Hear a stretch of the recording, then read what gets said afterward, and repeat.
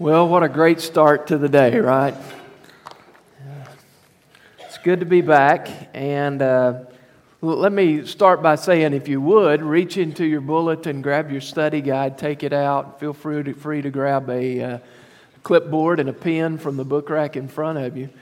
But while you're looking for that, let me just say how much I appreciate those who filled in for me while I was gone, for Paul Dockery, Jess Curley, Mark Gage. Appreciate very much what you did. I wish that our youth department was here. They're off on super awesome weekend.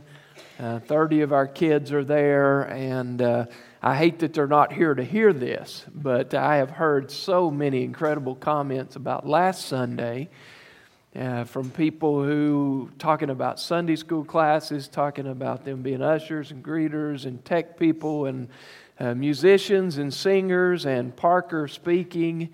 And what a blessing it is to know that the future of Miles Strait Baptist Church looks really bright. It's exciting, very exciting. And I'll try to tell them as well this week. We hope to have, of course, Jason was with me. We were together on the trip in Mexico this past week, along with a couple of others in here. And so he wasn't able to get last week's service online, but we hope to have that up this week so that you can go back and watch your kids. We know that gives you a great deal of pleasure. You can watch your kids, watch your grandkids, and just get a lot of enjoyment out of that. Today, we are focusing our attention on Psalm 84:11. And we're going to see in this verse that God is promising something truly amazing. And in this particular concept, what I want us to do is I want us to look for who it is that's being blessed. Because there's the ability for us to say, well, it's for everybody.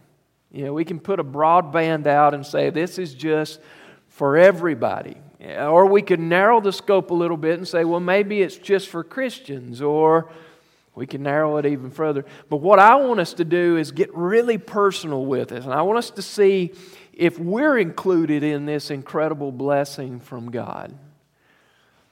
And we're going to tackle that right off, and then we're going to build the concept as we go. And I think the best way, as I thought about this throughout my time in Mexico and then over the past few days that I've been home, as I thought about it, I thought the best way to approach the subject is to simply ask a series of questions to bring us to some very good answers regarding this verse. And what we're going to find is that this verse is packed full of really good information. And one thing I also want to do is I want to work in an unconventional way through this verse. I want to work backwards through the verse. I want to start at the end of the verse and work our way back to the top. So hang with me as we make our way through the different concepts. Here in this verse, we find Psalm 84, verse 11. Take a look at your study guide or your Bible, whichever you have available. You'll find the verse listed for you on the study guide. David writes this. He says, "For the Lord God is a sun and shield. The Lord will give grace and glory. No good thing will He withhold from those who walk uprightly." No good thing will He withhold from those who walk uprightly. Okay, so let's just jump straight into the question that's foremost in our minds because it's the title of our study. Am I included in this? And let's get right down to it. For whom is the information provided? For whom is this information given in this particular verse? Who is it that David is writing to and giving us this information that's about to follow and say, here's what's coming for this particular category of people? And what we find right off as we go to the end of the verse, he says it is for those who walk uprightly. The answer then is for those who walk uprightly. Okay, now what's included in those who walk uprightly? Who is it that fits into that category of people? Is that everyone? Well, what we know from the Word of God is that the Bible tells us that we possess the ability to do righteousness, but not of our own accord. That the best I can manufacture on my own is like filthy rags before God. So then what he's telling me is that my righteousness, the best I can hope to accomplish, is not only something God does not want, but it is also something that is disgusting to Him. The best I can manufacture is like filthy rags before God. Therefore, for me to walk uprightly, for me to accomplish that which God is calling me to accomplish, to walk uprightly, for me to be included in this category of people to whom He is writing this verse, I have to possess something that is bigger than myself. So then for those who are trying to walk their life spiritually on their own, we have to come to the understanding that they are not included in this concept whatsoever. For those who are trying to manufacture righteousness, for those who are trying to walk in an upright manner by themselves, because we've already seen that our righteousness is like filthy rags, we have to come to the conclusion that they are not included in this conversation. And therefore, this broad band that we wanted to cast has to be drastically reduced. Has to be drastically reduced. Now, what is it being reduced to? Okay, to begin with, we're reducing it down to those who are part of the family of God. Why the distinction? Because we know at the moment of salvation, the Spirit of God comes to live within the child of God. The moment of my salvation, I become a child of God, and at that moment also, God's Spirit comes to live within me. And it is the Spirit of God that gives me the ability to walk uprightly. It's not my own ability, it's not my own way of managing my life that accomplishes me walking uprightly, but it is the Spirit of God living in me. So then can we say that everyone who is saved fits into this category? And we would have to say no. So then we've got this broad category that's not accomplished, everyone. But we narrow the scope to say, well then is it every person who's been saved that is part of what God is going to bless us with in this verse? And we have to also then say, no, that's not right either. And why would we say that? I think David reveals his heart in what he's writing. David is one who has experienced leaving God's side. I mean, he walked with God for a period of time.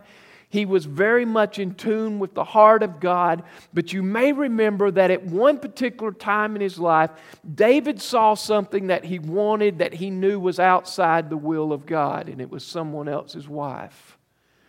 The Bible says that he had an adulterous affair, but not only that, that was bad enough, but then he went outside to kill the husband of the woman that he'd had the affair with to try and hide what had taken place. And during this time in his life, when he was trying to cover his sin, when he was trying to hide it from everyone else, the Bible was very clear that David was not experiencing the blessings of God. In fact, when he was finally called out on it, you remember what David prayed? He said, God, restore to me the joy of my salvation. In other words, I've lost that. I've been looking for it, I've been longing for it, but I've been distanced from you, and therefore I want you to restore that which I have lost. Please, God, restore the joy of my salvation. During this time in his life, David was not walking uprightly. He was not walking in a right manner. And therefore, that which is applicable to those who are would not have been applicable to David during that time of his life. We know it's true. There are those of us who are part of the family of God, and yet for whatever reason, we've chosen to walk apart from God. We've strayed away from the will of God. How do I know the will of God? Well, we talked about that the very first Sunday, second Sunday, third Sunday of this year.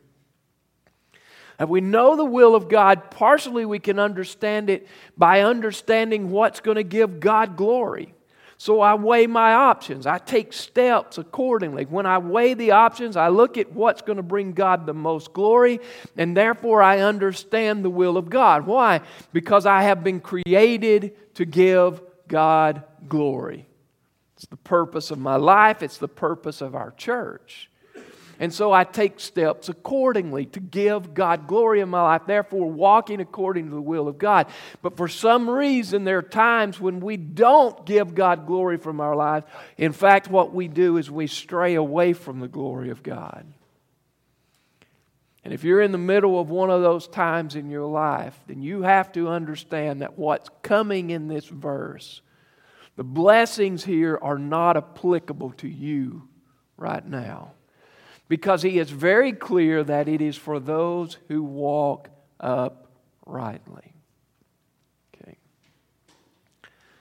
The second question now comes in, and it gives us a broader understanding because it asks the question, what's in consideration here? What is it in your second fill-in? What's in consideration in this particular verse? What is it that we're discussing? What is it that's such an incredibly big deal for us in this passage? And the answer then is every good thing. Every good thing. Because what does he say in the verse? No good thing will He withhold from those who walk uprightly. No good thing will He withhold, which means every good thing is on the line here. For those who are walking uprightly, every good thing is available. Every good thing is on the line, which means that God will give to me everything I need for this life. He does not say, I will give to you everything you want in this life. And I'm quite thankful for that. There have been times when I've wanted things in my immaturity that I look back on later and I said, God, thank you. Thank you for not giving me that. What a mess it would have been. But God says, I will give you what you need in this life. Those are the good things that I will provide for you. Not what you necessarily desire, but what you need. I will provide you what you need in this life, and I will prepare you for what you need in the life that is to come. So we're talking about two parts of this, the life here and the life hereafter. That I will give you what you need for the here and now, and I will establish you, prepare you for what is to come in the life hereafter. For those who fail to follow the will of God, when they get into eternal life, I believe that there's going to be something missing. Number one, the rewards that would have been gained by being obedient to the will of God, rewards that we can cast at the feet of Jesus to say thank you, will be missing. And I believe there are other things that will be missing as well. What God is wanting to prepare us for now in eternity later on are things that we will miss out on if we're not in the will of God, if we're not walking uprightly. Now, there are two things that have to be considered when we talk about this. Number one, we have to consider the fact that God can withhold if He desires. Now, think about it. I'm not trying to get sacrilegious here. Hang on with me just a second. God is God. I can't tell God what He will and can't do. He has the authority and He has the ability to withhold the good if He so desires. But the blessing of this, for all of us who are walking uprightly, the blessing is that God has placed Himself in a position through His own words to say, yet I will not do that. I will not withhold any good thing from you. I will not withhold that which is best for you in your life, both here and preparing you for the life which is to come. I will not withhold that. Consideration number one. Consideration number two is that what is good for us, that which is good, that God will not withhold, is not always necessarily what we consider to be good. Now, that's got to sink in a little bit. Because there are times in my life when I've gone through heartaches and sorrow that I didn't necessarily consider that to be such a good thing.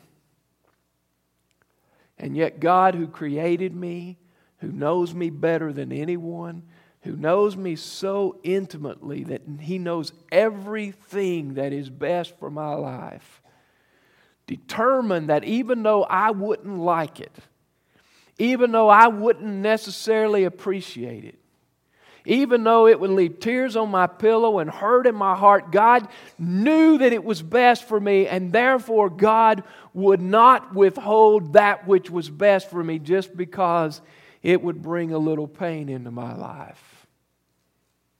Doesn't mean I fully understand it. And again, it doesn't mean that I fully appreciate it. But what I do know is that God has promised every good thing. The third question then jumps in here. And I think this is a reasonable question. I don't think it's going out on a limb or asking too much to ask the question, well, what's involved in the good things promised? What's involved in the good thing that is promised by Almighty God? And He gives us the answer when He says He will give grace and glory. He will give grace and glory. Now, grace in this life means the favor of God. In this particular verse, when He uses the word grace, He's talking about the favor of God. He's saying God will give to us His favor for what we need in this life. And the glory means honor, so that when we leave this life and we step into eternal life, we will enter into that which we have not earned, that which we cannot afford, that which we cannot even comprehend. The honor of being a child of God.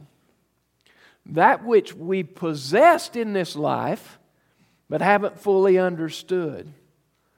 God is going to open it up, this experience of understanding now the total honor of being His child, the total honor of receiving eternal life, the total honor of being forgiven of our sin.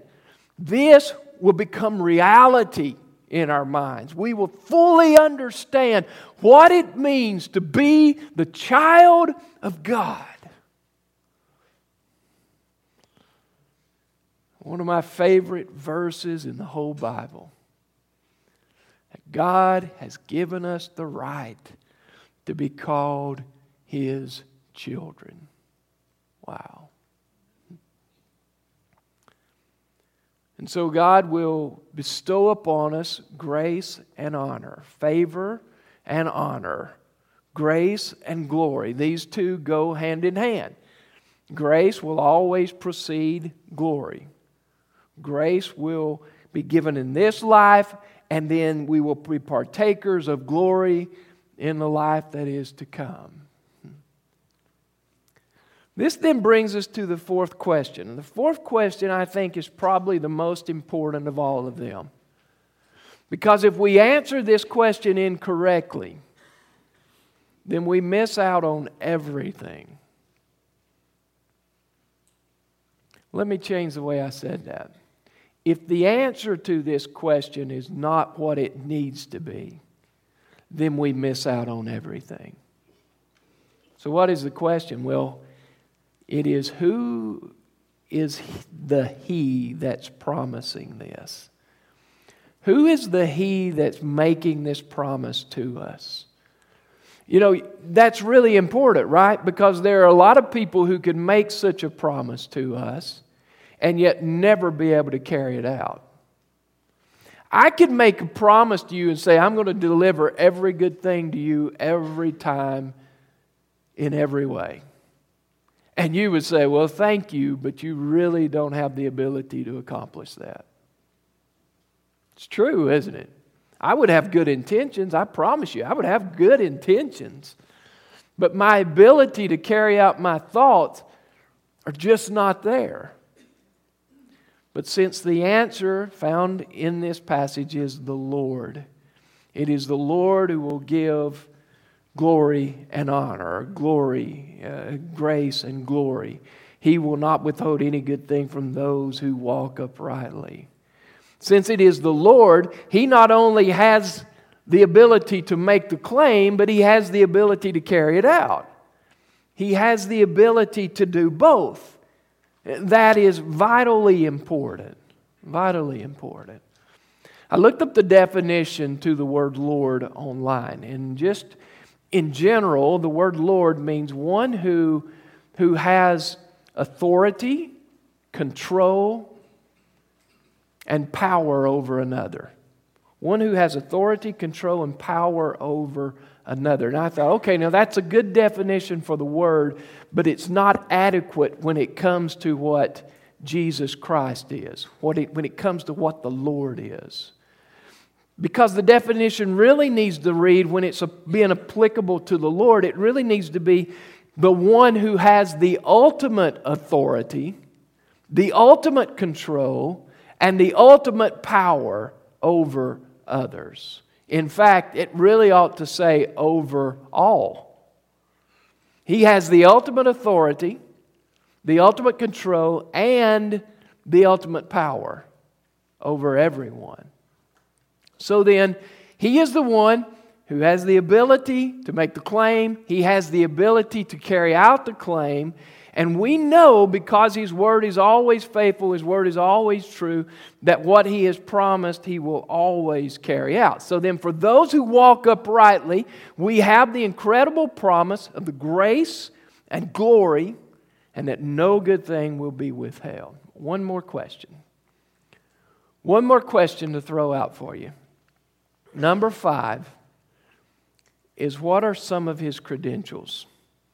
Okay, if we're saying that He is the Lord, and we've talked about some of the credentials already, and we're saying that He has the authority and the ability, then does this verse speak specifically to some of the credentials that would say, okay, here's additional proof if you need it, that He is in fact the one who can do what He says? I think that's important. Now, for a lot of us, we've already experienced this personally. We've experienced this through our own lives. We've seen the working of God to an extent that we have credentials through life experience. And therefore, we really don't need someone to tell us additional things.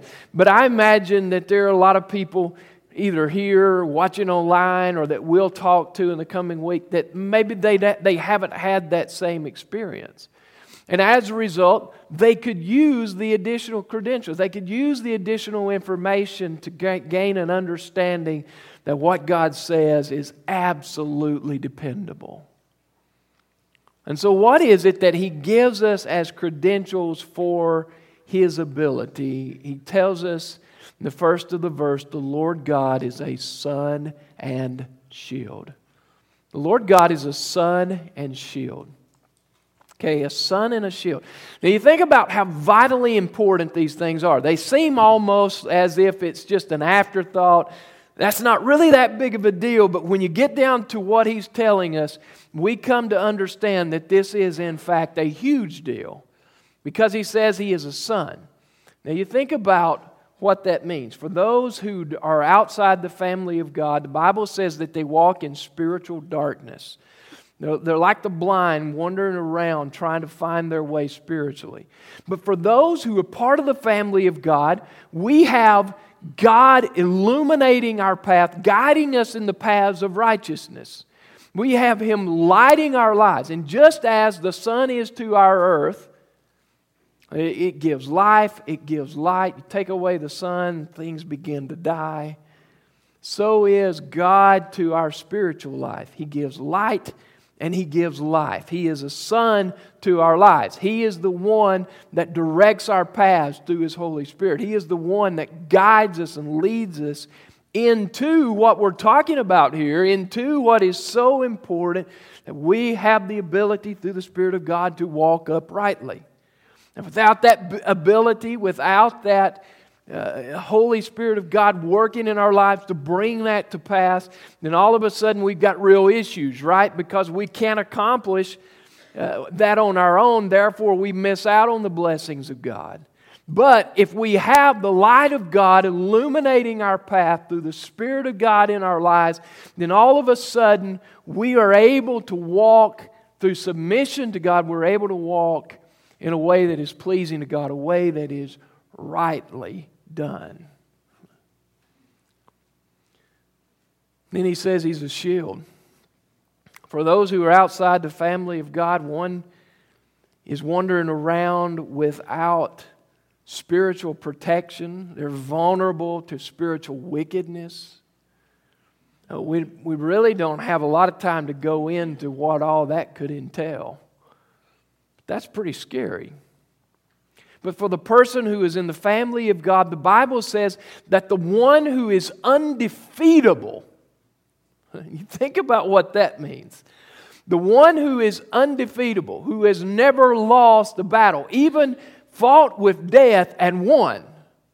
The one who is undefeatable stands as our shield. So the one that is undefeatable is standing, guarding us, protecting us to bring every good thing into our lives. That's the one who is working on our behalf. That's the one who is the protector over our lives. And the passage tells us very clearly, the Lord God is a sun and a shield. The Lord will give grace and glory. No good thing will He withhold from those who walk uprightly. What an incredible promise for those who are walking according to the will of God. So then what do we do with this information? Okay, I think that there's three things that ought to be brought into the discussion. Number one, for those of us who are walking uprightly, that we come to an understanding of what God has blessed us with. That He is the light, the sun, the shield that protects us, the light that gives life. That we understand, we become even more appreciative of who God is to us, of what He's doing on our behalf, of the good that He's bringing into our lives. We become even more appreciative of how God is at work in our lives to deliver every good thing into our lives. For those, number two, who maybe are part of the family of God and yet you've drawn away from the will of God, you've just moved away from what God wants for your life, I hope that what you get from this message is that you begin to see what you're missing. That God will allow discipline into our lives to bring us back to His will because He also sees what we're missing. Just like any good parent, God disciplines His children.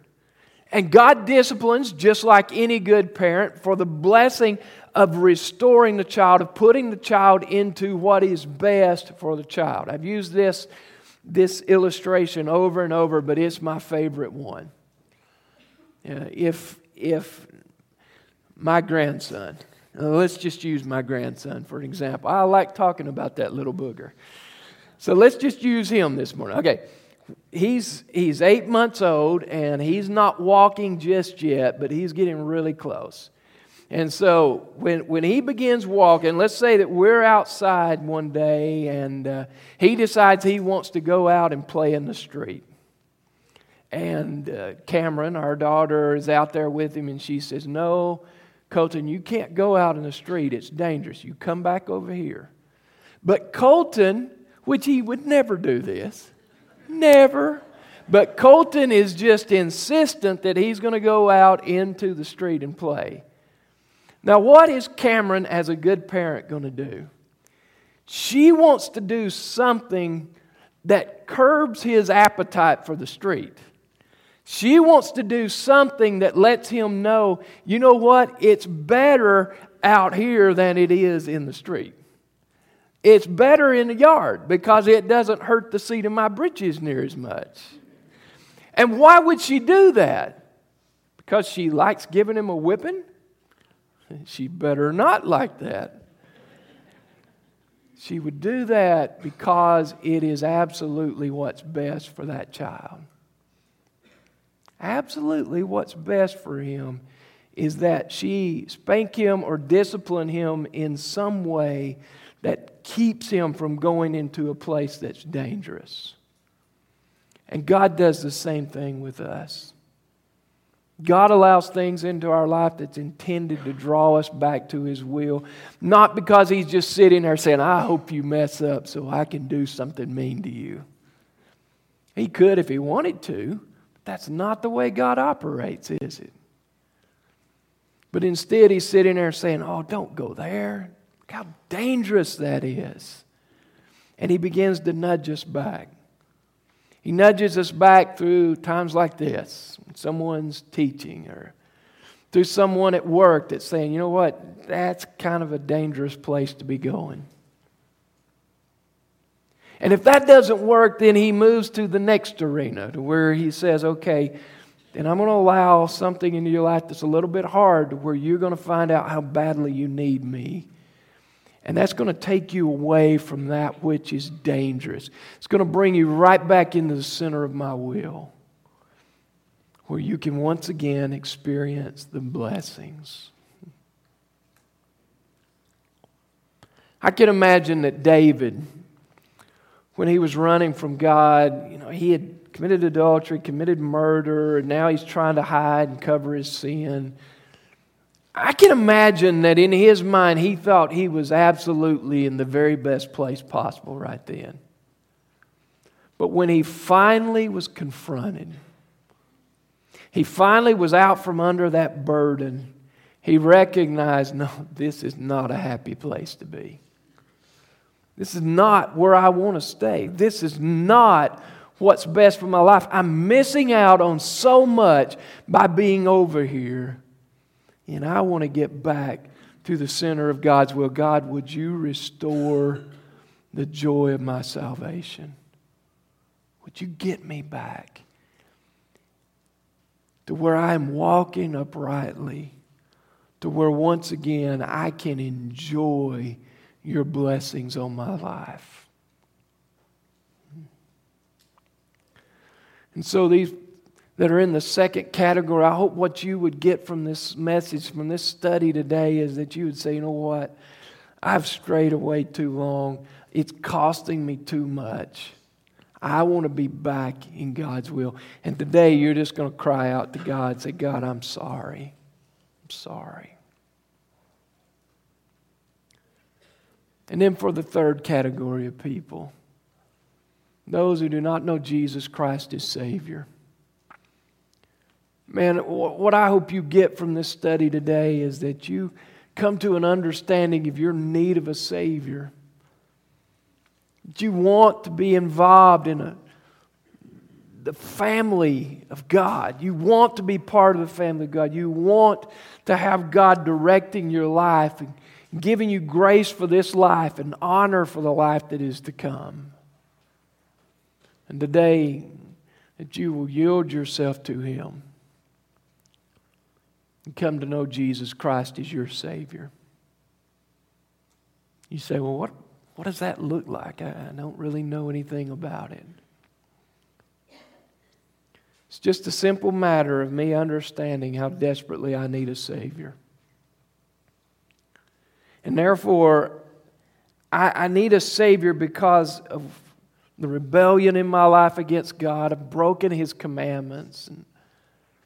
And because of that, I can't go to eternal life on my own. And so I'm going to surrender myself to God. I'm going to confess that I am a sinner. That's what the Bible calls the rebellion, breaking God's commandments.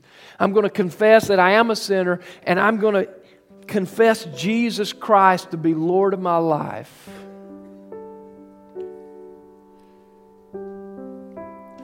The Bible says that if we will confess with the mouth that Jesus Christ is Lord, and believe in our heart or in our thoughts that God has raised Him from the dead, we will be saved.